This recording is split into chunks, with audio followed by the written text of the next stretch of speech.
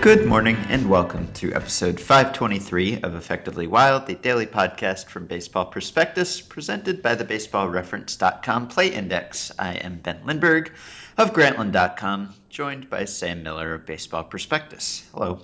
Howdy, how are you? Okay, so today's the listener email show. You're doing some play indexing as we speak. Is there anything else that you want to discuss? Unless you're planning on making it a topic tomorrow, we should probably just note the Mariners' decision to extend Jack Zduriencik Uh-huh. for a quote multi-year deal, Okay. uh, because I think we had him pegged for the wobbly chair, Yes. and I don't know. It surprised me. It certainly surprised me that he would have stabilized his chair so quickly. Yeah, me too. I mean, I guess it's a maybe it's a lesson to future GMs who are on the wobbly chair that they should sign the the best free agent available, and maybe they'll save their jobs. That's it. That's the only lesson. Well, I don't know what other lessons to learn. I mean, we don't know how wobbly his chair was internally. Publicly, it seemed to be among the wobbliest. And if that has, I mean, that's turned around very quickly. But publicly, I don't know that that the perception had changed so much that anyone expected him to suddenly get an extension either. So maybe ownership never lost confidence. If they, let's say they missed the playoffs this year, right now they're about 50-50 to make the playoffs as a wild card team. So, about 1 and 4 to play a series. But let's say they make the playoff, or let's say they miss the playoffs this year. Would you consider them, what would you consider their playoff odds starting next season based on just what you know now? I'll say 30%. Uh-huh. And do you consider the Mariners right now to be a well-run team? Not particularly. I mean, it's all relative, obviously, but I mean, of 30 teams, you would put them in the bottom half, yes. I think so. And it's not particularly it's not exactly easy to see what great things happened to Seattle in the last year. Uh-huh. Um, Chris Young was a pretty great thing. Yeah. Uh, they got Robinson Cano, which is not an easy thing to do necessarily. Although I'm trying to remember where we were mentally in that at that time. At the time, it was like uh, he blew everybody away, right? I mean that Mm-hmm. they like it's not like they wooed him exactly so much as they spent what a lot of people at the time seemed to think was an overpay, right? Am I remembering that correctly? Yeah, I think so. And we didn't necessarily think that, but it I mean, it was the highest offer that was reported by quite a bit, I believe. And anything else that they did? Anything else that has changed about the organization in the last 9 months? They traded for Kendrys Morales. That was weird. Yeah. Uh, they, I guess you could say like Paxton and Mm-hmm. Zanino Mm-hmm. have emerged to some degree. So you could say that their farm system is paying off, and that, of course, is part of what the farm system of what the front office did. Mm-hmm. They got the Austin Jackson. That was a nice move. I liked the Yeah. Austin Jackson move. Yeah, I liked their deadline moves quite a bit. Right. So they held on to Franklin when it seemed like they were going to have to sell him for less than he was worth. They they played chicken with the rest of the league and they ended up winning. That I would Mm-hmm. say. So that was good. You could put that on your resume. Yeah, okay. It's on the positive side of the ledger. So, Uh, so I don't know. Yeah, it seems odd, but on the other hand, GMs make like between I don't know 800. Wait, what do you think a GM makes? Do we've had this conversation, right? We looked it up once. I don't know that we have.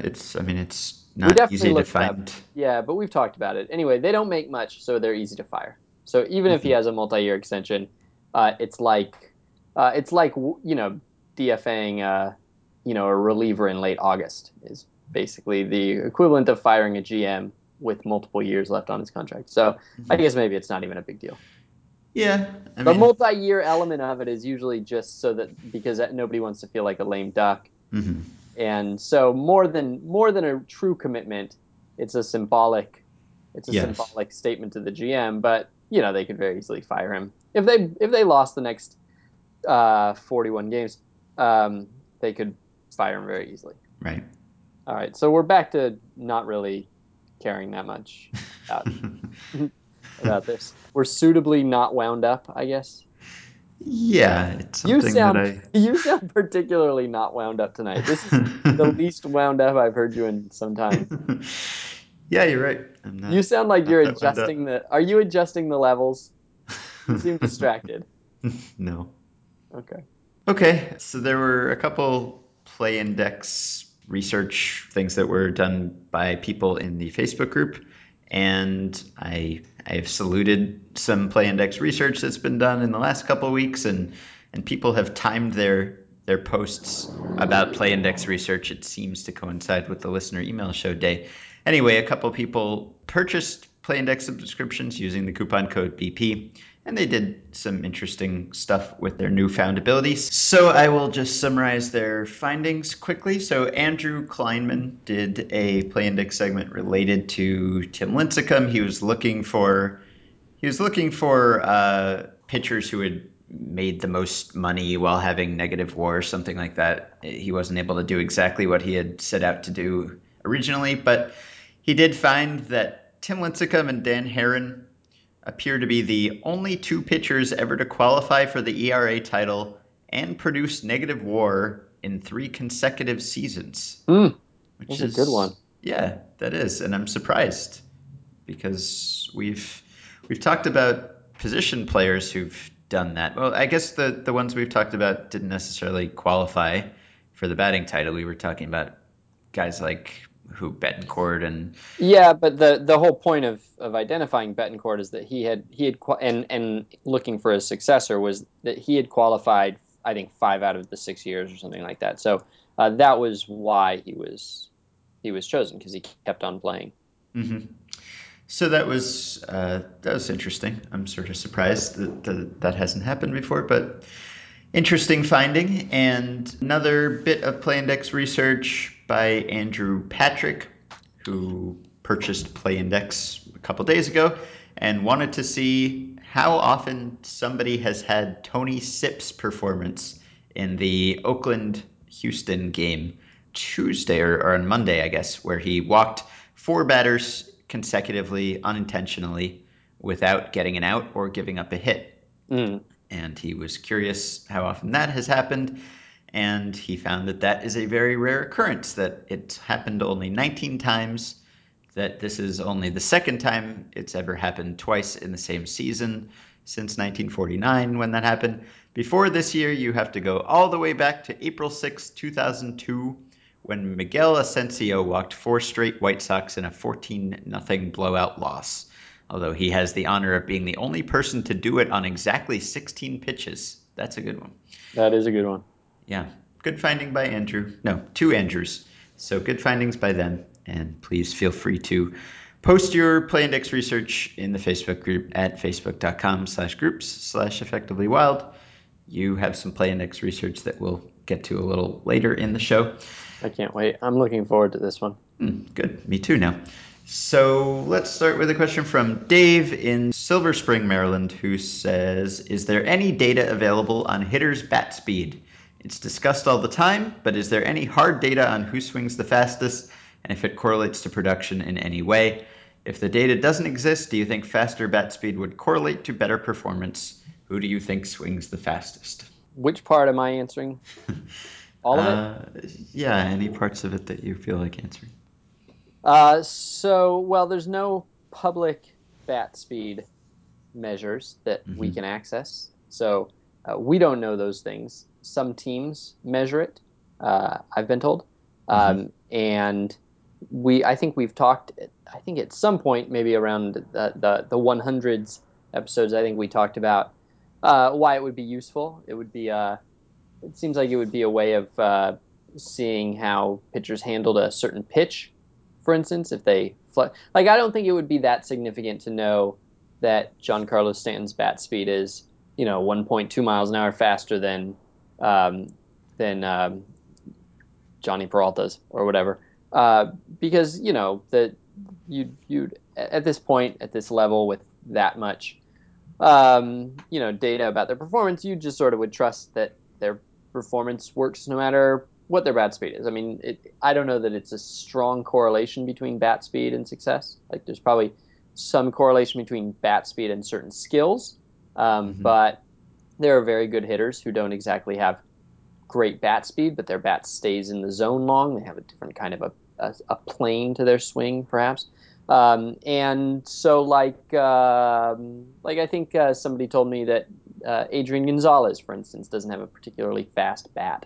I don't know if that's true. Maybe I'm misremembering it. But the point that the person was trying to make is that some hitter who I thought of who was good measured out to have not very good bat speed.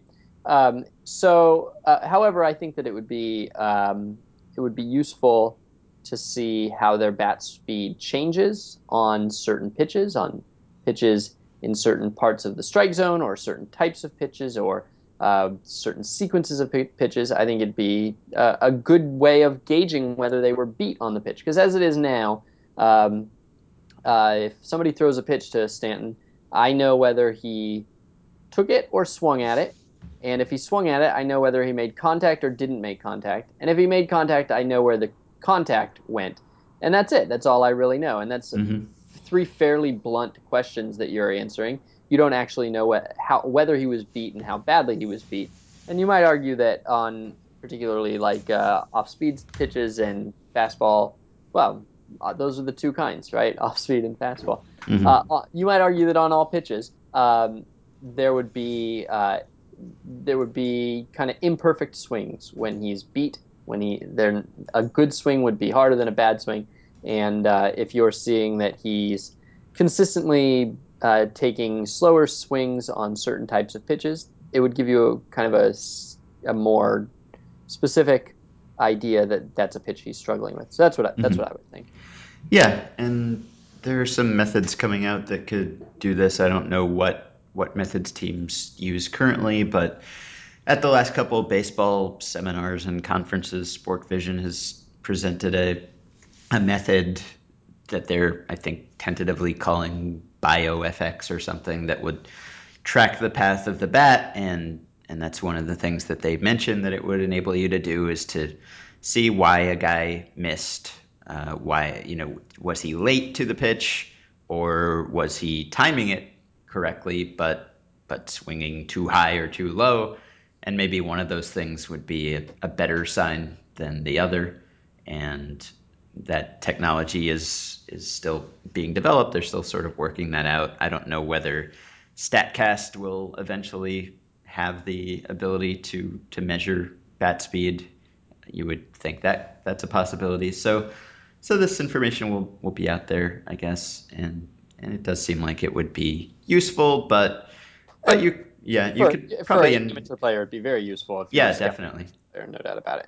Yeah, I'm sure that you could infer bat speed pretty well just by looking at who hits the ball the hardest, or at least there'd be some relationship there. Do you think, since Dave asks, do you think that anyone swings faster than Javier Baez?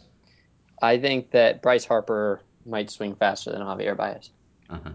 Well, I wish we could answer that question. In fact, Okay. I will say that I think that Bryce Harper does swing faster Hmm. than Javier Baez. People are like running to their bookies with this information. Bet it all on what? I don't No know. idea, but I have pertinent information.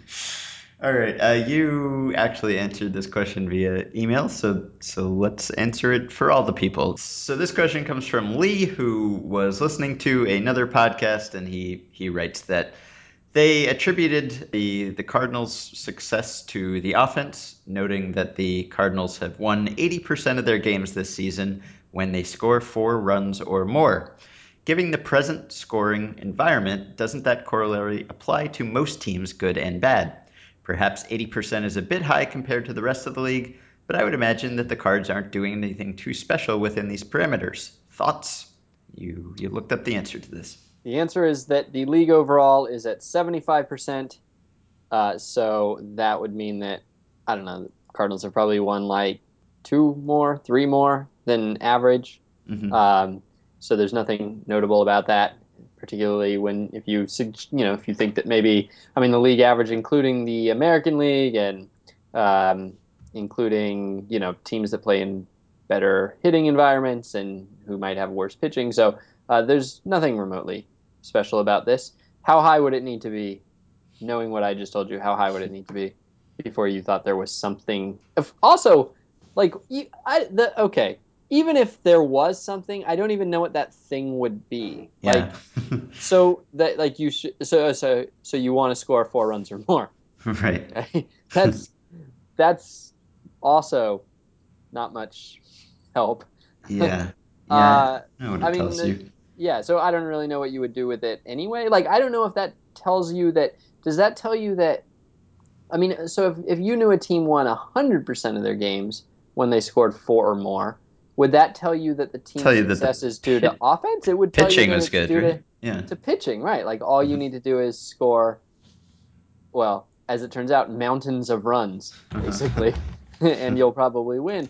It doesn't actually say anything, so I'm not sure that I would draw a lesson from it regardless. Hmm.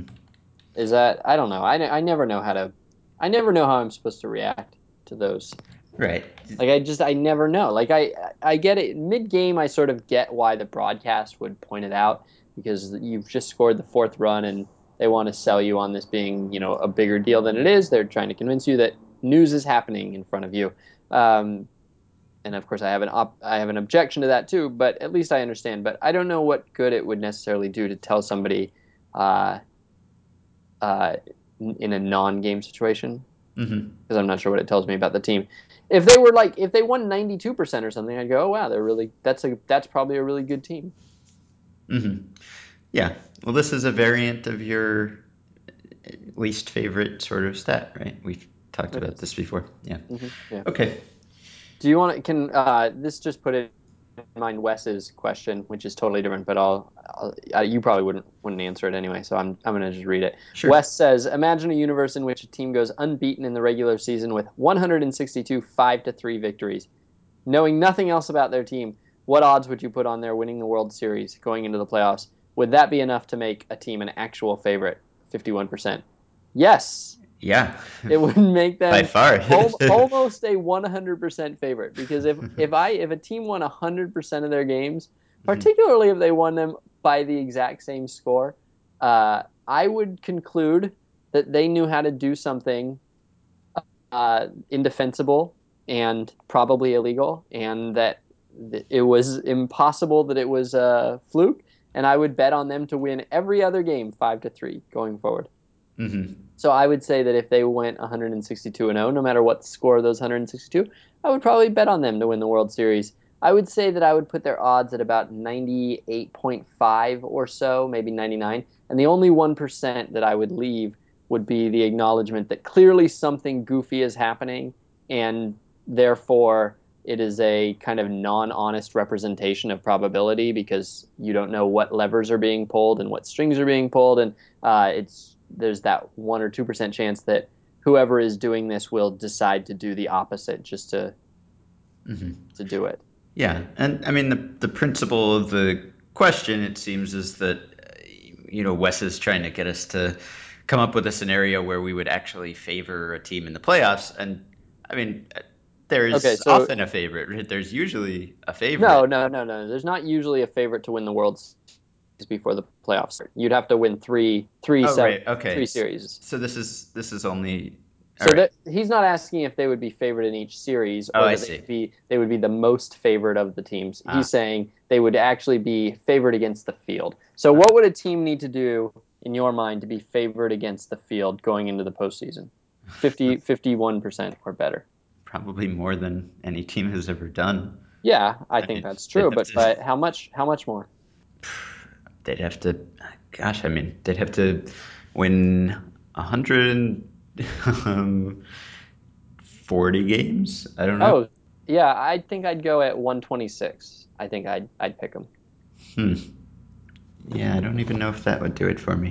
I Maybe. mean, you know they're going to have home field advantage at least twice. You know they're going to be significantly better than the other teams. I Mm-hmm. mean, significantly better, right? I mean, if they won 126 games and only lost 36, like they just destroyed the good teams too, right? I mean, you'd Mm-hmm. have to like so okay, so the Mariners in 2011, 2001, they won 116 games. Mm-hmm. And so I'm just looking to see what they did against playoff teams that year. Um, who made the playoffs that year? All right, the Yankees, the Indians, and the A's. Okay, so against the A's, they went. Wow, against the A's, they went like, geez, they played the A's a lot. I can't count this much. Six, seven, eight, nine. They went like 10-9. Against the Yankees, they went. Geez, they played the Yankees a lot too. One, two, three, four, five, There, six, there seven. are. This, You don't have to count manually. There are versus team splits at Baseball Reference. So 10-9 versus Oakland, 6-3 versus the Yankees, and 5-2 versus Cleveland. uh, um, I'm not sure what I was supposed to. Oh yeah, so you're adding, a team that's even significantly better than that. Even you would think that they would just be beating up on every team. Mm-hmm. I don't know why I brought that thing I just brought up wasn't that helpful. But 126, I mean 126 wins. Just like I sort of think that maybe once you get to that point, the improvements become even sort of like it's not it becomes like a disproportionate amount of okay. All right. God. All right. So let's say you have to go from 90 wins to 100 wins. You have to improve by X units of goodness. But to improve by from 115 to 125, which is also 10 wins, I think you'd have to improve by like 3x units of goodness. Mm-hmm. Just because at that point you're losing so many games to sort of luck and fluctuation and the sort of things that are indefensible.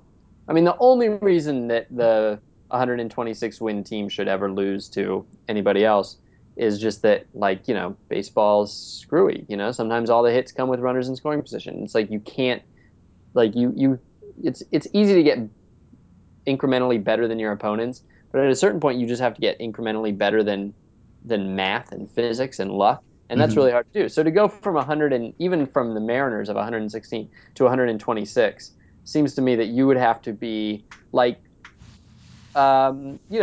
roughly. What did we say the All Star team would win? I don't know. I think I, we had different numbers, but I yeah, forget. I think that you though would have to be better than the All Star team at that point. Mm-hmm. Anyway, All so right. 26, I'm saying 50% or better. Okay. All right. Let's do one more before play index. This comes from Dan, who says, just been listening to the podcast about Alex Gordon. This is the one where we were talking about Alex Gordon as an MVP candidate and guys whose a large percentage of their win value has come from defensive ratings and whether they can ever be solid MVP candidates. So Dan asks, he's wondering if this could be solved by WAR being produced with confidence intervals. Alex Gordon could have the higher WAR, but because his rating comes mostly from the defensive side, he would have a bigger error bar. What do you think? So I feel like no one objects to the logic of this idea.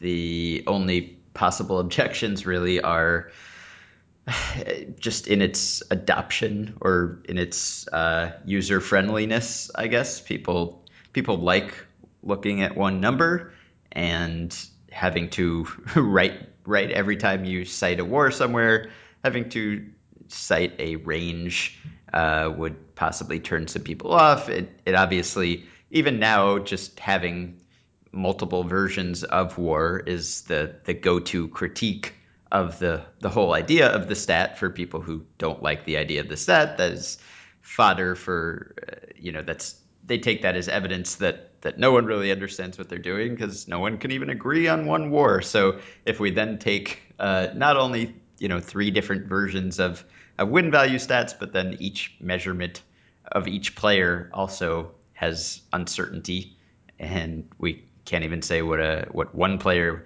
was worth according to one system necessarily, then of course it further discredits it in the eyes of those people who are inclined not to credit it anyway. But that's probably not a great reason to do it, or not to do it.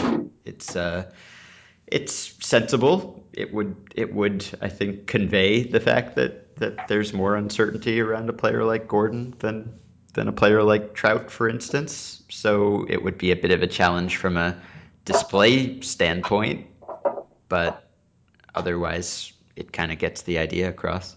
I actually dislike it for the exact opposite reason.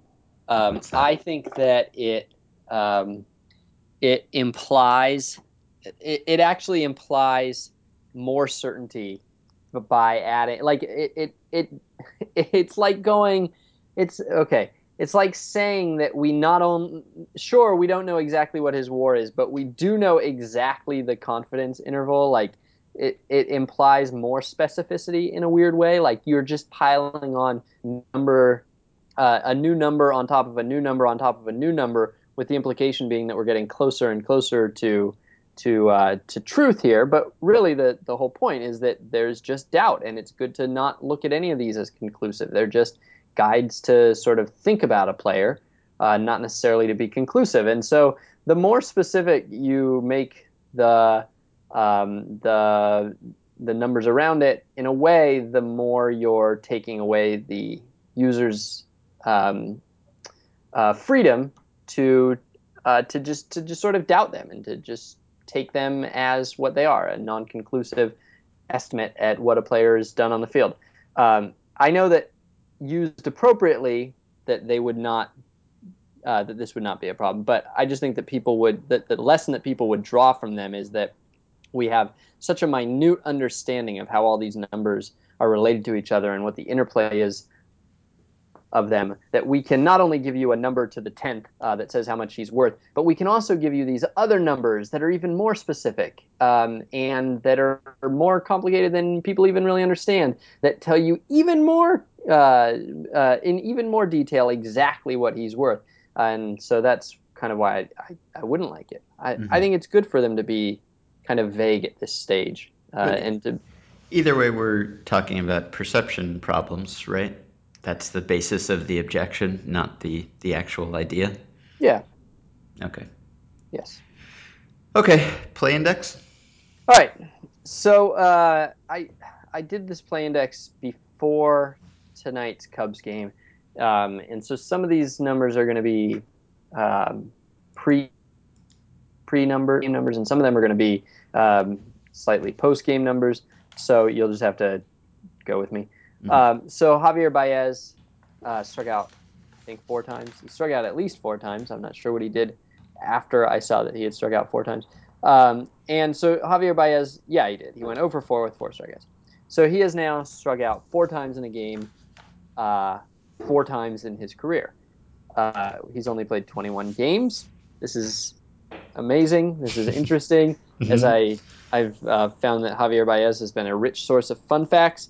Um, Alex Rodriguez, for instance, has struck out 4 times in a game, 4 times in his career, as has Javier Baez. Um, so I went looking at what it means that he's struck out 4 times in a game, 4 times in his career, this early. And so, first off, like I said, I did this before the game. So 3 through 20 was already the most in history through 20 games of a player's career, by a lot. One other player had done it twice. That's Esteban Herman. Mm-hmm. No other player had done it even twice in his first 20 games. And it takes to game 50 before anybody catches up to him at 3. Now, this is at 3. This is before he got his fourth. So through 50 games, 3 players in their careers have done it 3 times. And those three players are Javier Baez, George Springer, and Danny Santana, who all did it this year. Hmm. Mm-hmm. Strikeout Scourge. Yes. Springer Springer is the one who finally passes Baez with his fifth one at about game 75. So through 75 games of his career, George Springer has as many four strikeout games as all but 128 players in history. Um, and so that I mean, that's a lot. He's way ahead of everybody else's pace. Um, However, around 125, somebody else takes the crown from Springer. Springer, I don't think Springer's even played 125 games, but around game 125, somebody else passes him. That person is Bo Jackson. So Bo Uh-huh. Jackson struck out his four times in a game for the fifth time in game 125. And from that point on, he was just unstoppable. He was the absolute king of the four strikeout or more game. He retired with 19 at the time. That was the second most in history. It's currently the fourth most in history, which is incredible because Bo Jackson only played 694 games. He basically played like four and a half full seasons, and he has more four strikeout games than anybody, almost anybody in history. It took Ryan Howard, who is the leader in this category, to game 890 to match Bo Jackson, and through 694 games, which is how many Bo had, only five players in history had even 10. Um, Bo had 19. Only five had 10. Howard at 15 was the closest. So this got me thinking because Bo Jackson, I don't think of him as being like the strikeout king. Uh, I mean, he struck out a lot, but he didn't play long enough to make any, like, he first of all, he hardly ever played a full season, Mm-hmm. and he didn't play that long. So it's not like he has a bunch of strikeout records. But when you look at Bo Jackson, he struck out an insane amount of time. And so I started adjusting. I did all this by play index, by the way. I'm not giving you the step by step of how I did this, but all of this came from play index. So um, I wanted to adjust for career for era. So Ben, Yeah. uh, who do you think of as the sort of who's the first name in strikeouts in your mind? Reggie Jackson. Okay, of the post 88 era, who's the number one name in strikeouts? Ben. Adam Dunn. All right, so good. So Adam Dunn has struck out in 28.5% of his at bats. I believe he's the all-time leader in career strikeouts. I believe. Maybe only AL, I'm not sure. But he has struck out a ton. 28.5 is a lot. Um, and so who's another name you think of as a strikeout guy? Mark Reynolds. All right, Mark Reynolds. See, compared to Dunn, Mark Reynolds is clearly the king. Dunn, 28.5%. Mark Reynolds, 32% of his at bats, Mm-hmm. 31.97%. You might have said Chris Carter, Mm-hmm. who struck out in 33.8% of his at bats, which is even more than Mark Reynolds. And one might say Springer, who's at 33%. Um, However, you have to adjust for era, right? Mm-hmm. So Bo Jackson is at 32%, which is about just slightly more than Mark Reynolds. But during Bo Jackson's career, the league as a whole struck out in 15% of their at bats. In Reynolds' career, 18.6. In Carter's career, 19.4. In Springer's career, 20.3. So K plus, K percentage plus, Mm-hmm. uh, strikeout rate divided by league average strikeout rate. Adam Dunn, actually, not so bad. He has a K plus of 160. George Springer, not so bad, believe it or not. A K plus of 163. Bad, but not so bad. Mm-hmm. Mark Reynolds, 172. Chris Carter, 174. Javier Baez, before game 21, so through the first 20 games of Javier Baez's career, Javier Baez had struck out in 42% of plate appearances. I mean, he strikes out enough to be an He's, impressive three true outcomes yes, on his he's just on that. up to 44.4 now. Yeah. So, but during Baez's career, 20.3% strikeout rate. So Baez's K plus is 206, which is impressive. I mean, that's like what? That's like that would be It's Albert Pedro. Pujols' best year of Right. OPS plus. Yeah, Uh-huh. exactly. Uh, so 206. However, Bo Jackson, Bo Jackson actually had a K plus of 212. Wow. Yeah, he struck out in 32% of his plate appearances. At the time, the league was only striking out in 15.1% of his plate appearances, their plate appearances. Bo Jackson, for his career, struck out as much as Javier Baez in his first 20 games. And Javier Baez is like the most extreme thing I've ever seen. Wow, good play index. So there you go. Hmm. Bo Jackson, man.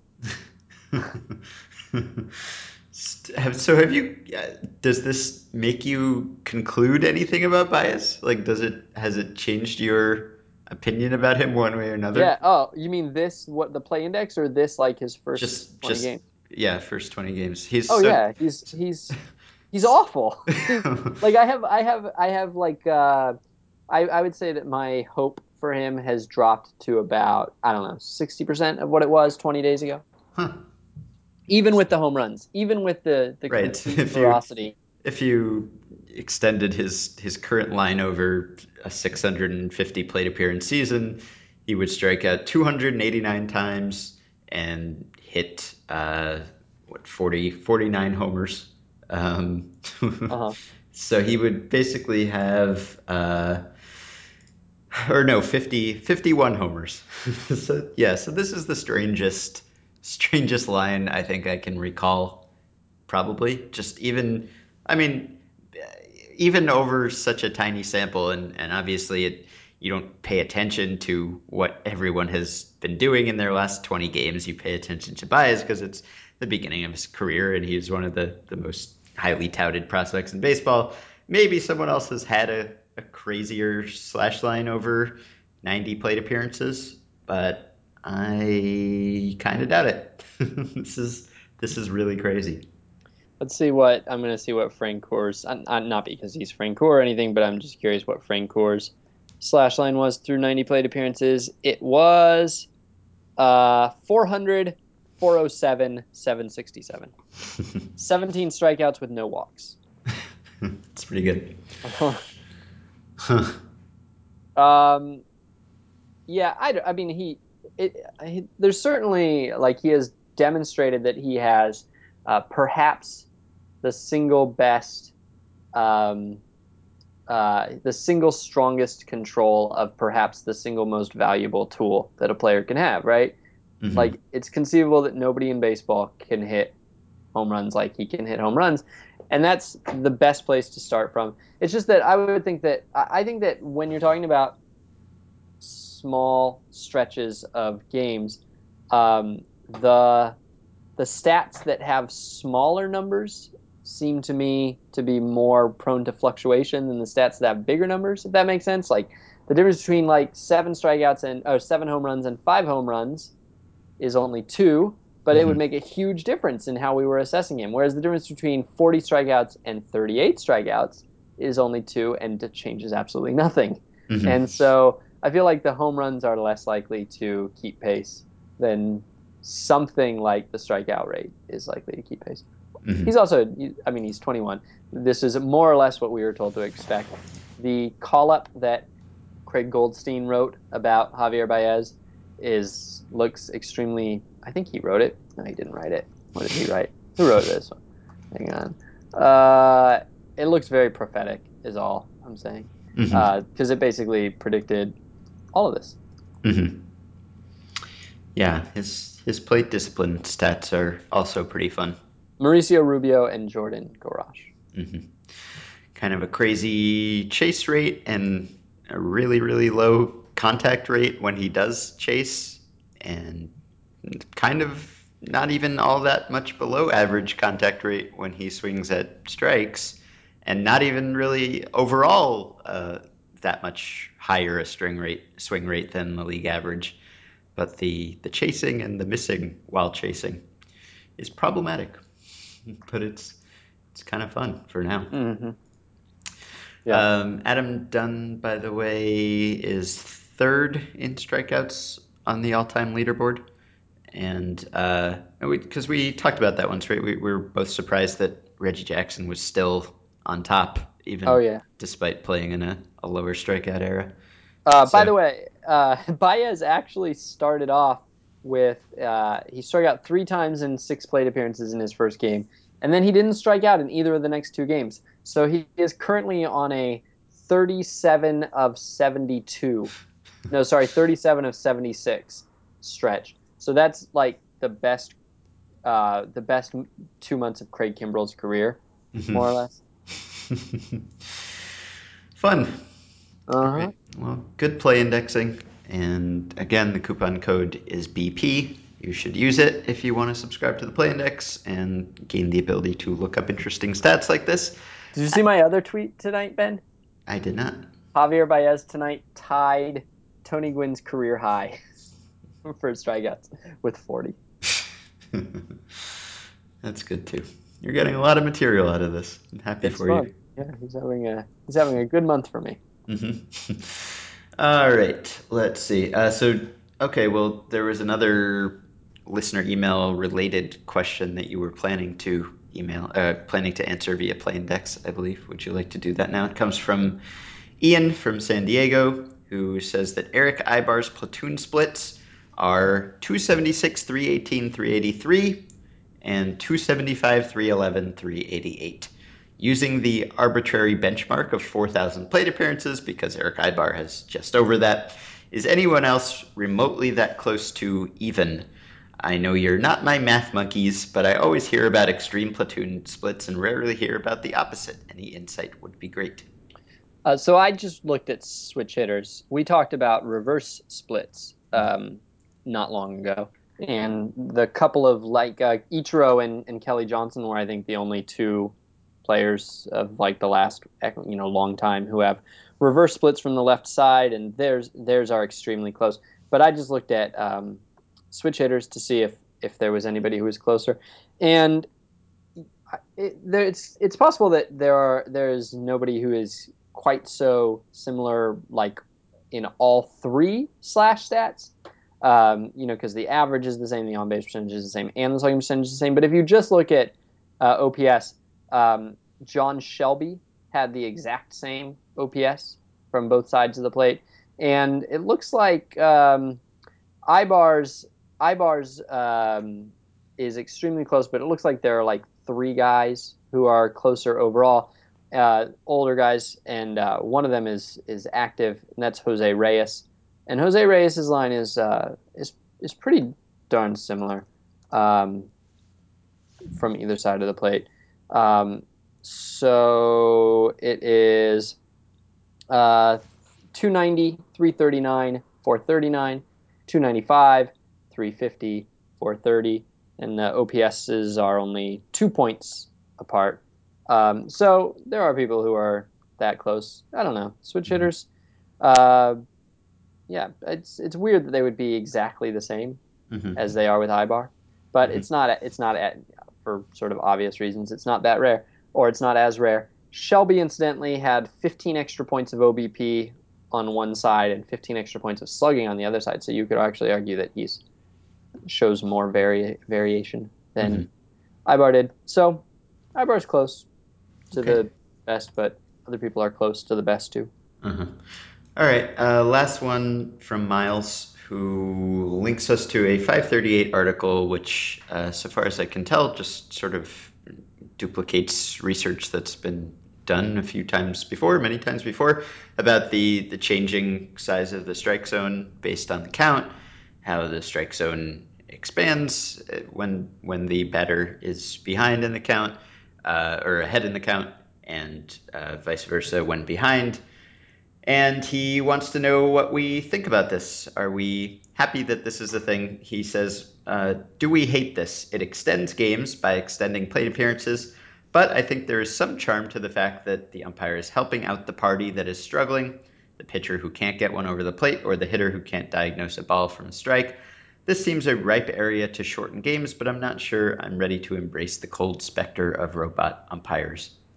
Even Uh, the weird thing is that the general idea that people have about umpires, they do the opposite. They reward the pitcher who is in control, and mhm, I mean that's kind of what the basis of even of what framing is, right? Although maybe you could say that's just a visual thing, but they always talk about how a pitcher who's hasn't been around the strike zone isn't going to get calls. The umpire's not going to bail him out. Yeah. And yet it's the exact opposite. I Yeah. hate it. I completely hate it. If anything, I would like to see the opposite. Uh-huh. So the positive spin on it, I suppose, is that it makes it makes the plate appearances more. It makes the outcome less certain, I suppose. Right at that point in the plate appearance, when it once it gets to 0-2 or 3-0 or something, there's a greater chance that this is not going to just end in the very predictable result, that it's not going to end in a walk, that it's not going to end in a strikeout. It gives the party that is at a disadvantage a helping hand and helps equalize things. So you could say that's good, that at any given time the outcome of the plate appearance maybe is less predictable than it would be otherwise, and so maybe that's a good thing. That's true. Yeah, maybe it is. So there's that. You've swayed me.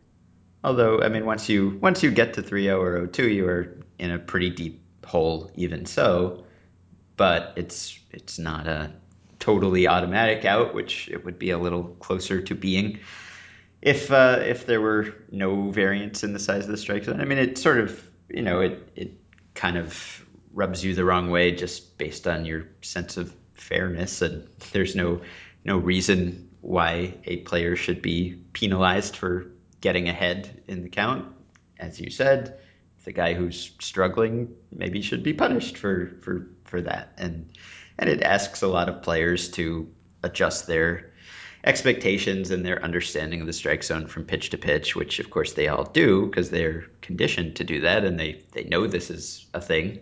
Um, but it's still added difficulty for them to have to factor in the count as they try to make these incredibly difficult decisions about whether to swing at a pitch or not.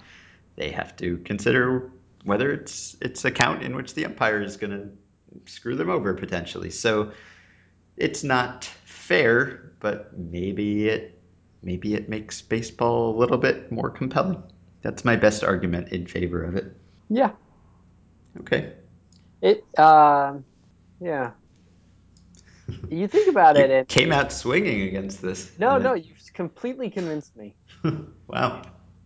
I'm on your side and it's not even your side.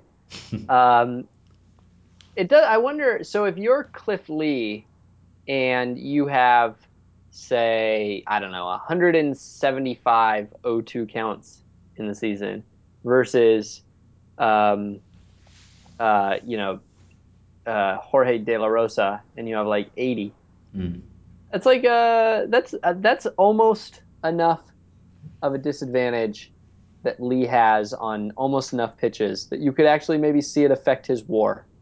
Mm-hmm. Yeah, you've written about count specific stuff before with pitchers, right? Max Scherzer and how he's in certain counts more often than the typical pitcher, or whatever your conclusion was. That was interesting. It seemed like a promising area for further research. You're not my editor anymore, Ben. So enough of this passive aggressive. I expect the article on my desk by Friday. All right, so that is the end of this episode. Please send us some emails for next week at podcast@baseballprospectus.com. Please support the Play Index as we have already said, using the coupon code BP to get the discounted price of $30 on a one-year subscription. Please join the Facebook group at facebook.com/groups/effectivelywild and subscribe to and rate and review the podcast on iTunes. It takes a minute, helps us convince other people to listen, so we appreciate it. We will be back with another show tomorrow.